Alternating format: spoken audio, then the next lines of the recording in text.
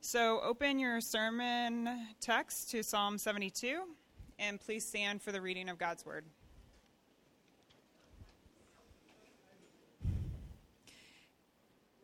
Give the king your justice, O God, and your righteousness to the royal son.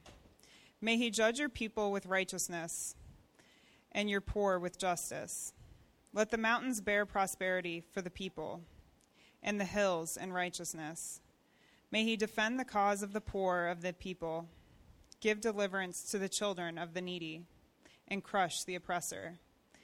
May they fear you while the sun endures, and as long as the moon throughout all generations. May he be like rain that falls on mown grass, like showers that water the earth. In his days may the righteous flourish, and peace abound, till the moon be no more. May he have dominion from sea to sea, and from the rivers to the ends of the earth. May the desert tribes bow down before him, and his enemies lick the dust. May the kings of Tarshish and the coastlands render him tribute. May the kings of Sheba and Seba bring gifts. May all kings fall down before him. All nations serve him. For he delivers the needy when he calls, the poor and him who have no helper. He has pity on the weak and the needy, and saves the lives of the needy. From oppression and violence he redeems their life, and precious is their blood in his sight. Long may he live.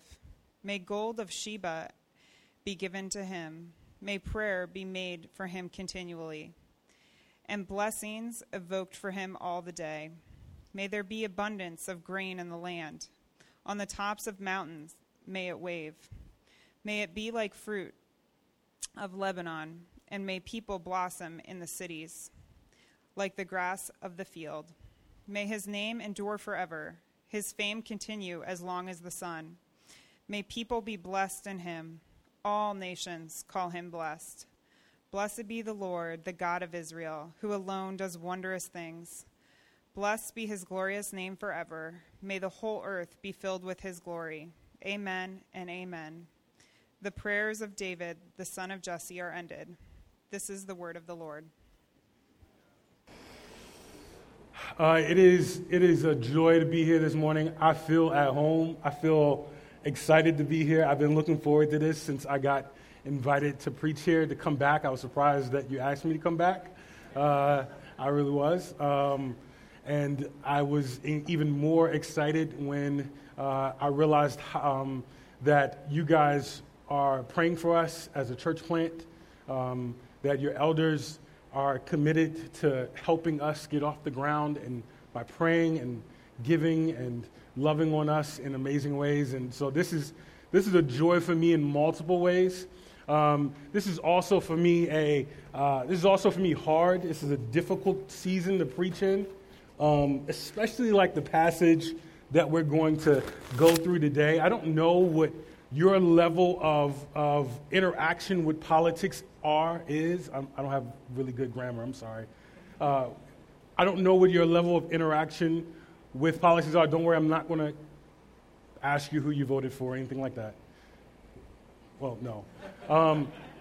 But it's difficult. And so one of the things that we talked about earlier in our pre-service, and I love Edward, that dude is intense. Like, intense.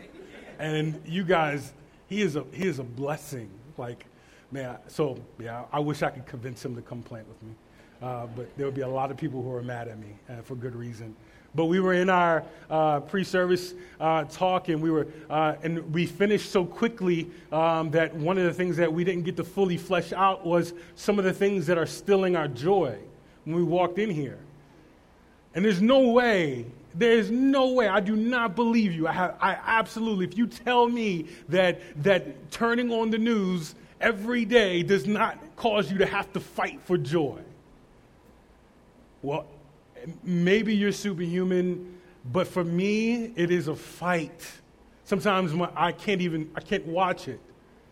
For that reason, it makes it hard to believe the passage that we're going to talk about today, because as a result of a passage like this, we all have in our mind a type of leader that we think we should have. We all have in our mind the type of king that we think we should have, the type of pastor or leader that we think we deserve and should have. And it's usually rooted around some type of selfish motivation or some type of desire to keep us from losing something or because we don't want something taken away. And that's sometimes generally how we even vote, for that matter, is just simply out of fear. And so a lot of what we've been through, and it's not just this season of politics or administration, this has been ongoing in our world, in our society, in our democratic political climate. It is ongoing. It is always a fight to believe that there is a king who sits on the throne and who reigns supreme, and he has our best interests in our hearts, and that he is sovereign, and that he loves his people, and that he is interacting, because when you turn on the news, it feels like that's not true. But I want you to know that there is a God who sits on the throne. There is a man named Jesus who is king. And he has not forgotten you. He has not forgotten me. And I need to hear that so much. And I need to believe that. And I need to fight for that. So will you pray for me right now? Will you pray that the Holy Spirit will begin to work in my heart? Will you pray that the Holy Spirit will begin to speak through me boldly so that he will melt your hearts, and whatever frustration and bitterness that is going on in your hearts as right now, where you find it very hard to believe that God is sovereign, that God is in control despite whatever is going on in your home, in your city, in your state, in your country, and in your world. Pray with me.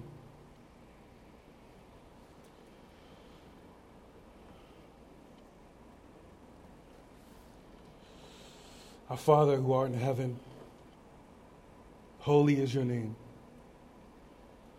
We pray that your kingdom will come and that your will be done on earth just like it is in heaven. Father, we pray that this word would be our daily bread, that it would nourish our soul, and that you would be our comforter, that you would be our peace, and that you would reign supreme in our hearts, and that we would joyfully submit to you as our Lord and Savior. Father, we ask that you would return soon in your Son Jesus. And Father, we even ask that if it at all possible, that you would come before this sermon ends. But if not, Lord, would you give us the strength to live in this world,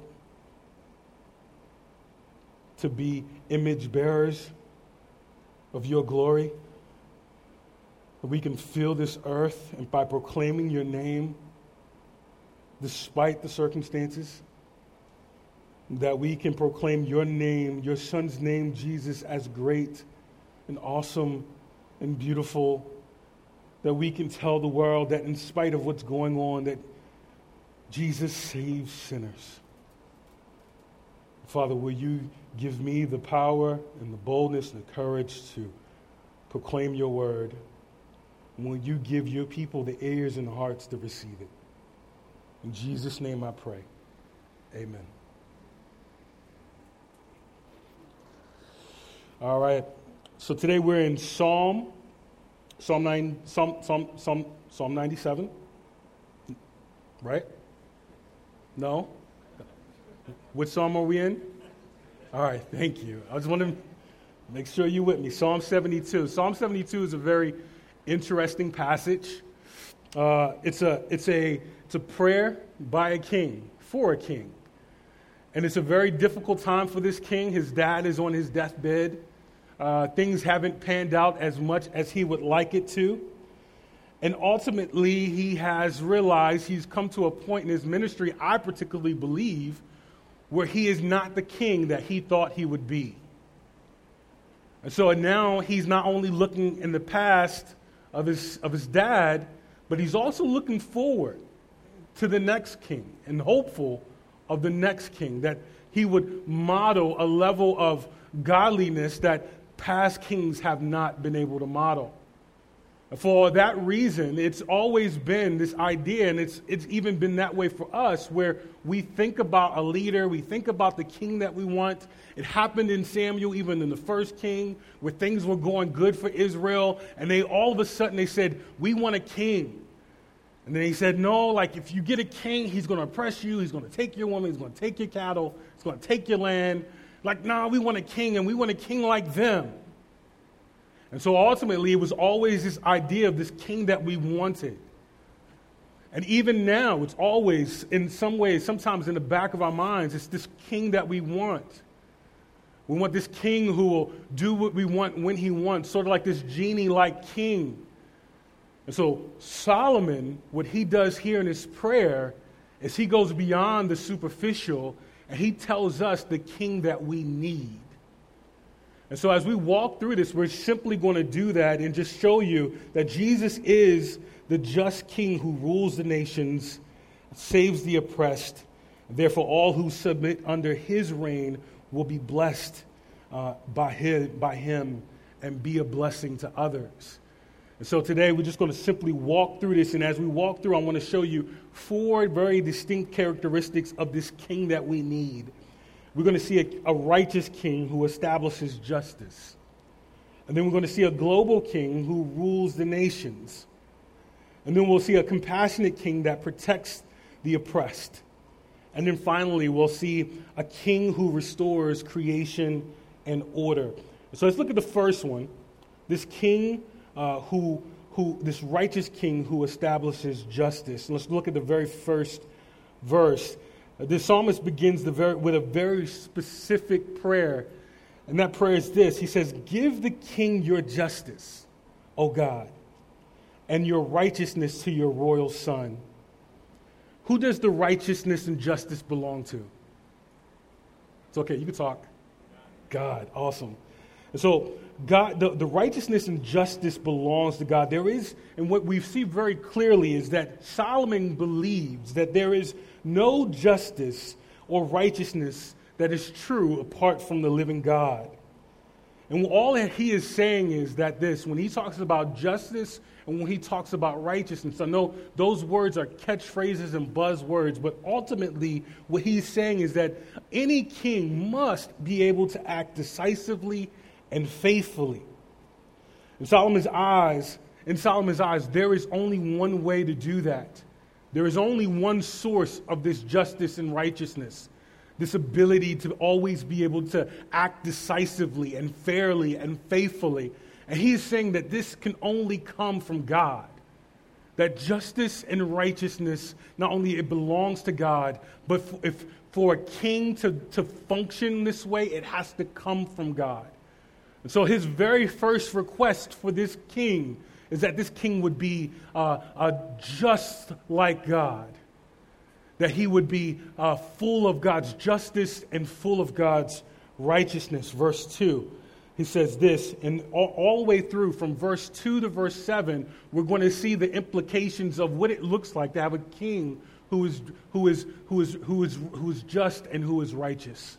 Starting at verse 2, he says, may he judge your people with righteousness and your poor people and your poor with justice. Verse 2, may he judge your people with righteousness and your poor people and your poor with justice.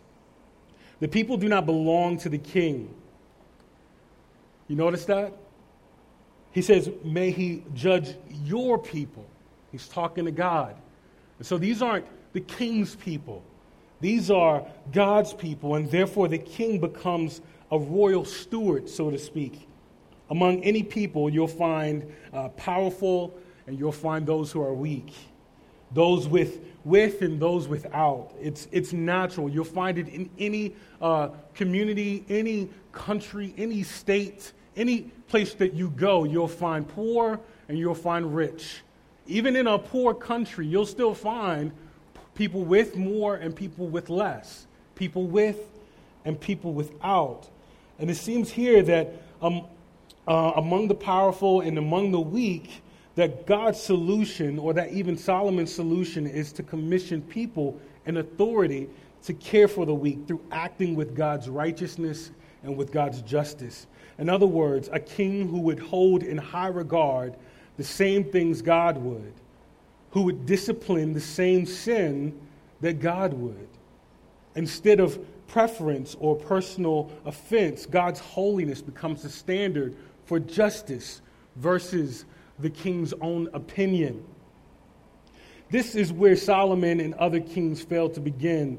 They started to deviate from God's law, and they begin to make it up as they go, and they begin to add to God's law. And as a result of that, they begin to do things that were benefit themselves and to serve their own pleasures. And we do this as parents, don't we? We oftentimes, as leaders and authority figures over our house, it's just like God has given the king authority over people and the steward. God has given our children for us to steward. Ultimately, they don't belong to us, they belong to God, and He's given them to us to steward. But oftentimes when we discipline them, it's usually because they irritated us. It's usually because they bothered us, versus disciplining them for the things that God would discipline them for. Think about it. When was the last time you disciplined your child for not being thankful? Or for grumbling and complaining? And in the Bible, it constantly talks about those are the things that will kill you. Those are the things that God hates. And so it's the same here in this text. This king is supposed to be a king who rules with God's justice and with God's righteousness. And as a result of that, he declares sin what God declares sin. He declares evil what God declares evil. He declares good what God declares good. And then on in verse 3, he says the mountains will bear prosperity for the people. There is a moral connection between the way society organizes itself and its experience of prosperity. As a result of this king ruling justly, as a result of this king ruling righteously, there is a deep connection in which the way the society organizes itself, and doesn't give too many details of the implications of that, but we can begin to realize that, man, what happens when we have a righteous king and a just king, and how that affects culture and society and the world that we live in. Then verse 4, he says, this king, he defends the cause of the poor. He uses his authority to not only leverage it for others in power, but he exercises his authority to not only leverage it for other people in power, but also for the poor. He takes decisive action to deliver the oppressed, even if it means executing proper judgment over those who prey on the weak.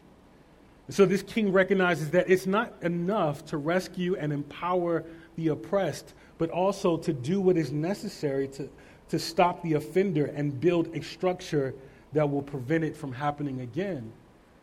And so it's both and. It's just this righteous and just king who doesn't just pull a person out of oppression, but he crushes the oppressor. He doesn't just remove the person remove the person out of poverty, but he crushes the system that creates the poverty. And in this case, especially during this time, one of the biggest things that would cause poverty is loss of land. And so people would constantly be manipulating people to cause them to have to lose their land, whether it's forcing them into debt or forcing them into tricking in terms of boundaries or lineage or heritage. And the moment you lost your land, you were immediately considered poor. And so it's not just restoring those who are poor, but it's crushing what's involved in creating the poverty. Right? Verse 5, people will reverence you. When a king acts as God would, it brings God glory. Even the oppressors fear God, and it is everlasting from generation to generation. Verse 6, another implication of this righteous and just king is that the land flourishes. He describes the king as showers that water the earth. Another translation says, like heavy rain overflowing the earth. Without water, everything dies. Like if I stand up here long enough, it wouldn't be good, right? Most of us are experiencing this now, those with lawns, where it gets just ridiculously hot and you're now trying to think about, should I water my lawn? Should I not water my lawn? How long should I water it? Most of us have gardens that we like to grow, and we all know that nothing happens, nothing grows that is healthy without water. And so this king who acts with justice and righteousness is like an ever-flowing of water to God's people. He brings life instead of taking it. Verse 7, God answered prayer will mean that the faithful will flourish, and that the fruit of the kings commit to standing by the faithful. Meaning this, regardless of what's happening around them, this king is a faithful king, and that God's people are flourishing, and that those who are faithful under this king's reign will benefit from the fruit of this king. Right? So Solomon, it seems here, is praying for a king who can act with the justice and righteousness of God. And there were moments where it seemed like this king had arrived, especially in a guy like David. But he failed too. He took advantage of the weak, and then he tried to cover up his mess with lies and murder. Solomon turned his back to God with idol worship and became overwhelmed with power and greed and wealth. So even Solomon, as he's praying, he knows it will not be him. And he's ultimately praying that one of his sons will be this type of king. So we've seen over and over and over again that yes, although this king seems so close to in our grasp, that this king just doesn't exist. This righteous and just king who does the right thing at the right time, all the time, who acts decisively. He doesn't have to wait. He thinks the way God thinks. He acts the way God acts. And yet, over and over and over again, we see that this king does not exist here. So the first thing we see is in this characteristic of the king that we need a king who will act justly and righteously. But also we need a global king. We need a global king who rules the nations, verses 8 through 11. We'll see that this king is not just a local councilman. This king is not just a mayor. This king is not just a senator or a president. He's not even an emperor. He's something more. He's something greater than. And what sets this king apart from the rest is that his overflowing rain, like the rain, the water that flows, that it doesn't just benefit his people. It pours out into the entire nation. Look at verse 9, or starting at verse 9. It says his enemies will bow down to him. They call them desert tribes or desert dwellers, or it's possibly an allusion to a demonic presence. And then it says like they will lick the dust to demonstrate that these people, his enemies, will lie prostrate, head to the ground, right? So this is a global king where all of his enemies come to his feet and they bow down before him, where spiritual forces bow down before him. This is not a weak king. This is a powerful global king that not only has authority over the known world, but he has authority over the universe and over the spiritual world as well. This king has verse 10, as a genuine sign of submission. You see kings come from far as from Spain and Arabia to honor the king. It says they come from all over the place, from the ends of the earth. They're coming with treasure and they're coming with gifts and they demonstrate their submission to this king. Verse 11, they bow down and they serve him. And we have seen in our day, up until now, we've seen plenty of kings accomplish a lot of things. We've seen the Persian Empire expand their kingdom from Greece all the way to India. We've seen Alexander, who was able to beat the Persians by a couple of 100 miles. We've seen Rome was able to acquire a little bit more territory to the north, but they even figured out how to govern all of it for a little while. But these kings were short-lived in comparison to the whole world. Their reach was very short in comparison to the whole world. They were not the king that we need. These were not the kings that we needed. These were the kings that people wanted. These were the kings that fought and scraped and clawed and connived and manipulated to get into a position of authority and power. But the beautiful part of that is God is still sovereign. God was sovereign over all of it. It is God who places kings and who tears them down. It's God who puts kings in their power and who takes them out of power. And so God is well aware of what's going on. But ultimately, he's saying these are not the king that you need.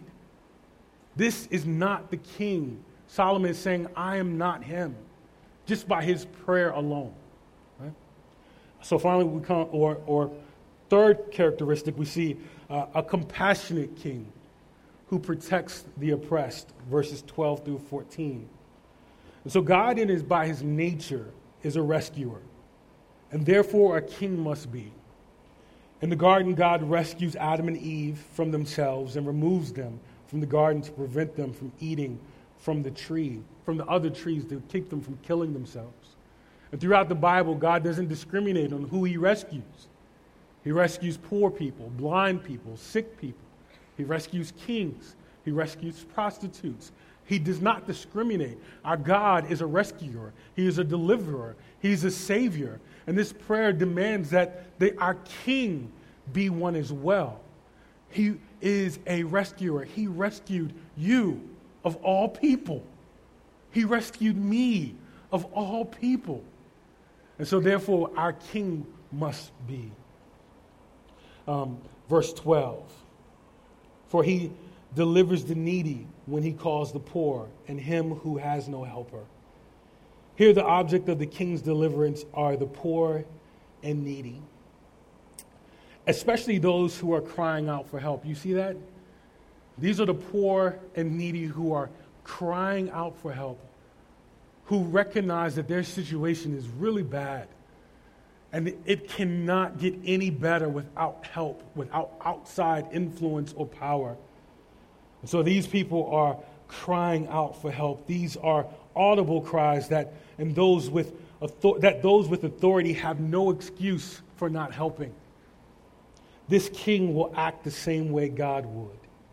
This king hears those cries. He listens and he acts. And this God is our great helper who hears our cries, and the king should do the same. In other words, the king does not ignore the cries, nor does he simply pray and leave it to God. He will act as God has. So for many of us here today, we are crying out for help for many different reasons. Some of us are parents and we're overwhelmed. Some of us are businessmen and work isn't going the way they should. Some of us have family members who are experiencing high levels of hurt, whether through drug addiction or whether through poverty. Some of us are deeply connected to nonprofit organizations that is constantly serving those who can't serve themselves. And you're crying out, asking people for help, and you're just not getting it. I want you to know that God hears those cries. I want you to know that God hears your cry. Some of you are just choosing not to cry out because you're thinking, what's the point? Maybe if I just pull myself up by my own bootstraps, then I will figure it out and then God will be pleased. Well, it doesn't work that way. Our God loves to rescue us. Our God loves to save us. And each time it looks so different. It may not mean a bank account full of money, but it may mean a brother or sister in your church who just shows up with groceries. It may not mean that you're perfectly healed and all your diseases go away and now you're free from any cancer that riddles your body. But it may mean that a brother or sister comes and sits with you and reads the Psalms with you and prays with you and sings with you, and God fills you with just such a level of joy, and he says, I hear your cries. I want you to know very clearly, do not walk away without any knowing anything else, but our God hears you. Our God is a universal God who hears your cries. And not only that, but he has placed you in a church that will hear your cries. And he has placed you under leadership and authority who will hear your cries. And they will not just write it down in a book and pray about it, but they will come alongside of you and they will live life with you and they will serve you. And it may mean, and this is very hard for us to understand, this is very hard for us to grasp, but it just may mean someone sitting by your bedside, singing you to glory. It may mean somebody just simply cooking you a meal. It may mean that somebody shares the gospel with you and you get to know Jesus for the very first time. I'll keep going. He says this, verse 13. He has pity for the weak and the needy, and he saves the lives of the needy. To put this in perspective, once again, we're talking about a compassionate king. This is the king we need. We need a compassionate king who protects the oppressed. And in verse 13, he says, this king pities the weak and needy, and he saves the lives of the needy. So I want to put this in perspective with you. And the best way I can do that is I can use Jonah as a great illustration. So Jonah was a prophet. I don't know why, but for some reason I always imagine Jonah as a very small man. I don't know, maybe because of his lack of courage, or maybe because I'm just trying to imagine him actually fitting in the well. In the well. Or the big fish, I'm sorry. And so there's a guy, there's a prophet named Jonah. He's been told to go to Nineveh to call this country to repentance. This country is known as an evil country. It's called a great and evil country. And so as a result of that, Jonah doesn't want to have anything to do with these people, so he runs the opposite direction. As a result of his disobedience, he gets swallowed whole by a great fish. God providentially preserves Jonah's life in this fish. And he would do like all of us would do if we got swallowed by a fish, and he started calling out to God for help. And he repented. And so God allowed this fish to spit him out. So he makes a beeline to Nineveh. And he calls them to repent. And they actually do. Even the king repents. And this makes Jonah furious. He's angry. And that brings us to Jonah chapter 4. And in Jonah chapter 4, he says, I told you, this is him talking to God. And so I imagine him doing like this. I told you they would repent.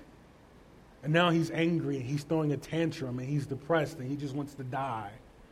So this disrespectful little man is pointing his finger at God, and he wants to quit ministry, and he wants to die, and God still has mercy and pity on him, and he allows this leaf to grow over him to protect him from the sun.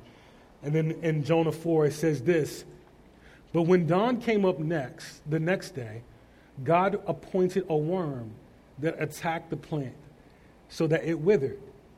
When the sun rose, God appointed a scorching east wind, and the sun beat down on the head of Jonah so that he was faint.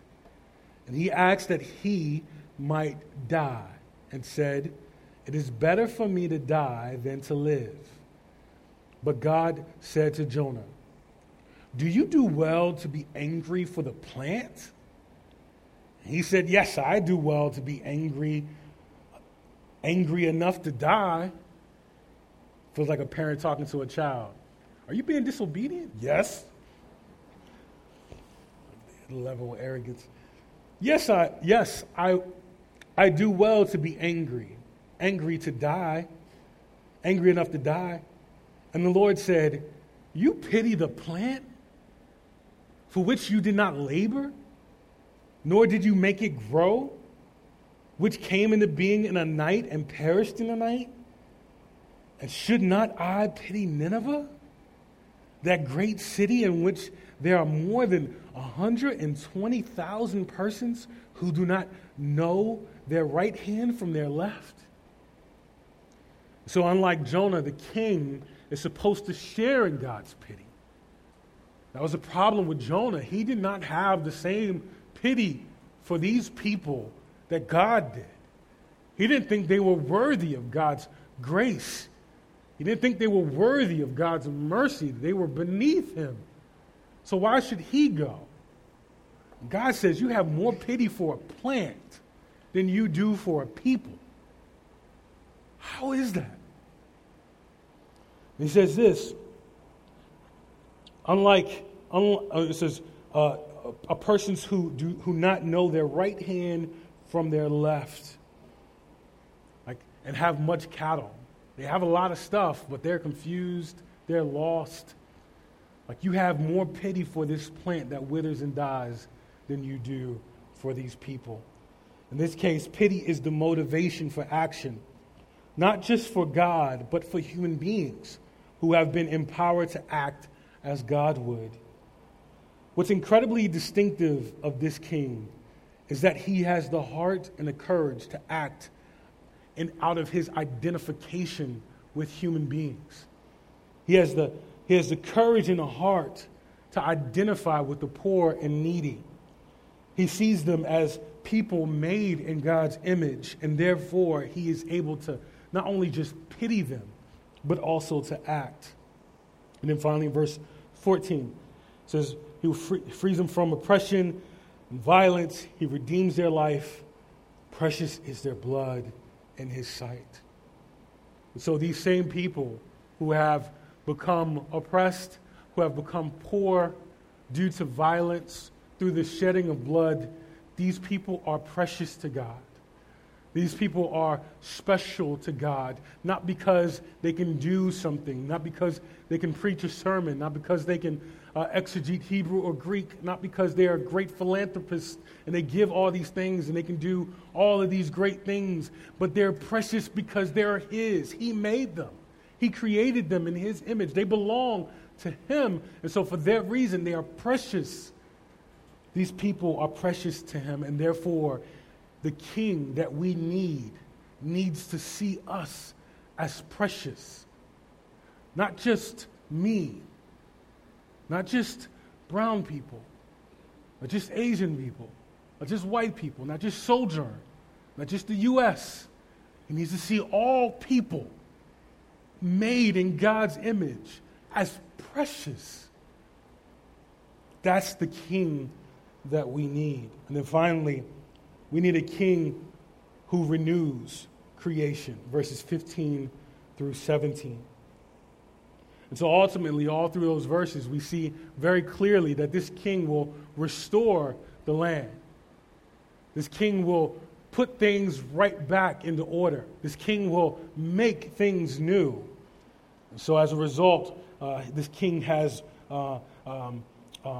authority over the earth, authority over the spiritual world, authority over us. And so back in the garden, Adam and Eve rebelled against God, and part of that rebellion was the curse of the land. And so every time that we want to yield any fruit from the land, it's going to cause us to have to do some back-breaking labor. And God promised prosperity in the land to Israel if they were faithful and trusted God. But Israel continued to fail to do so. And so every time that Israel had an opportunity to please God, there was always land and blessing involved. But it required faithfulness. And every time Israel messed it up. And so as a result of that, we were unable to be faithful. And as a result of that, the land continues to be cursed. We need a king who has authority not just over us, not just over the world, but over the actual land. And we see that in only one king. We see all of this in only one king, because king after king had failed. Even the powerful kings failed. And they failed to reverse the trail of destruction left behind by their predecessor. The fact that this prayer goes unanswered under the current king makes the people hope for a coming king. That hope was fueled by the promises of God's prophets. Repeatedly, they spoke of a new David who would rescue and restore order and reign on God's behalf. So in a way, this prayer becomes a prophecy, a description of the king who would come, until the day an angel appears to a teenage girl named Mary. And he says this, Luke 1, "Do not be afraid, Mary, for you have found favor with God, and behold, you will conceive in your womb and bear a son, and you shall call his name Jesus. He will be great and will be called the Son of the Most High. And the Lord God will give to him the throne of his father David, and he will reign over the house of Jacob forever, and of his kingdom there will be no end." You got to say amen to that. There will be no end.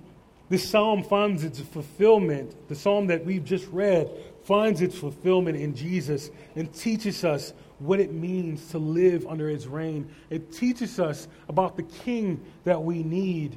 It was Jesus who declared in Luke 4, "The Spirit of the Lord is upon me, because he has anointed me to proclaim the good news to the poor. He has sent me to proclaim the liberty to the captives and recovering of sight to the blind, to set at liberty those who are oppressed, to proclaim the year of the Lord's favor." And then later he says, "This is me.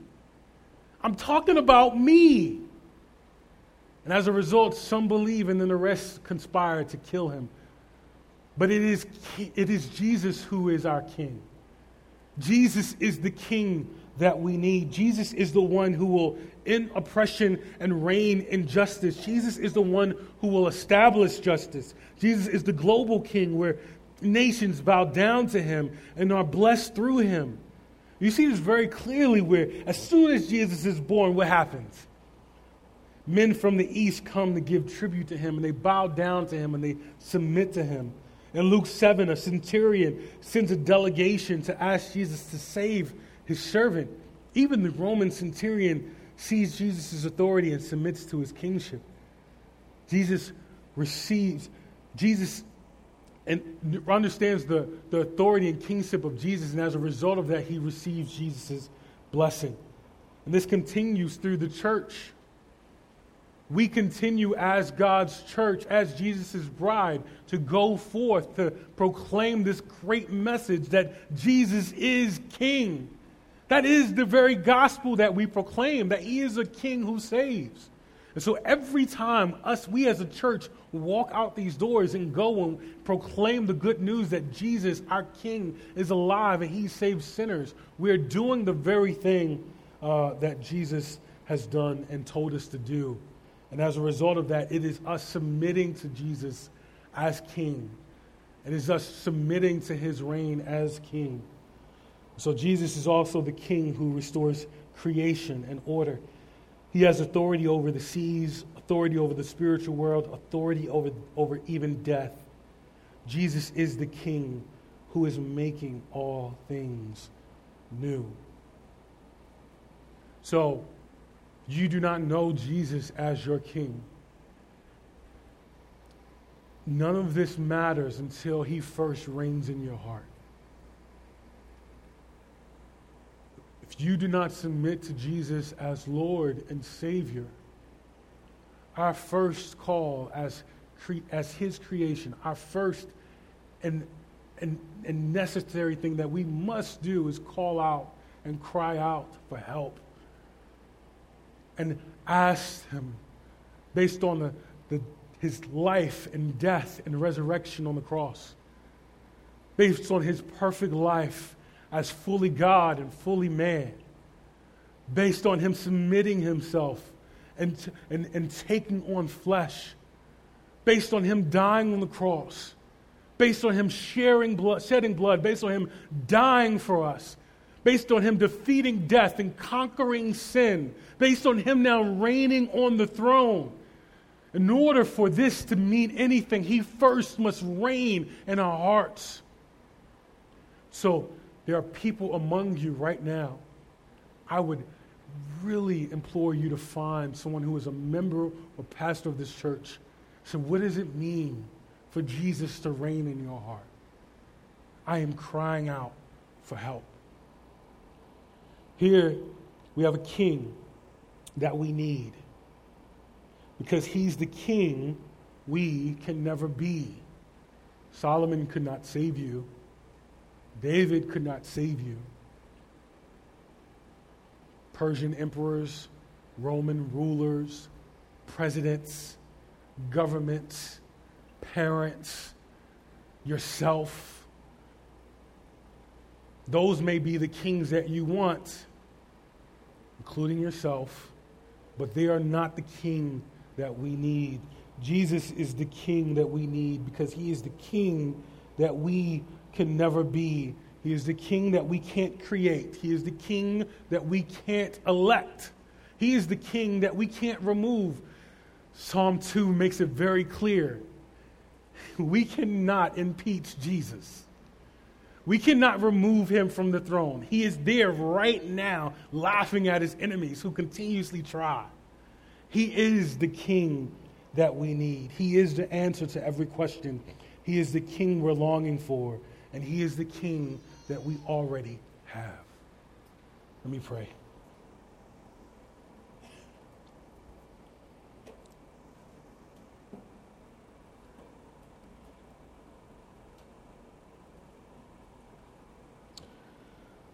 Father God, we thank you for King Jesus. We don't take lightly that to be under his lordship, to be under his rule and his authority is a privilege. I pray that it would not be something that we see as a duty or a burden, but as a joy. I pray that even in our sin that we wouldn't run from him, but that we would run to him. I pray that we would see him as our Savior, as our rescuer, as our deliverer. I pray that we never stop crying out to him. I pray that we will constantly know that he is on the throne, even when the world is trying to tell us that he's not. So, Father, thank you for your Son, Jesus. In Jesus' name I pray. Amen. So right now we're about to take communion.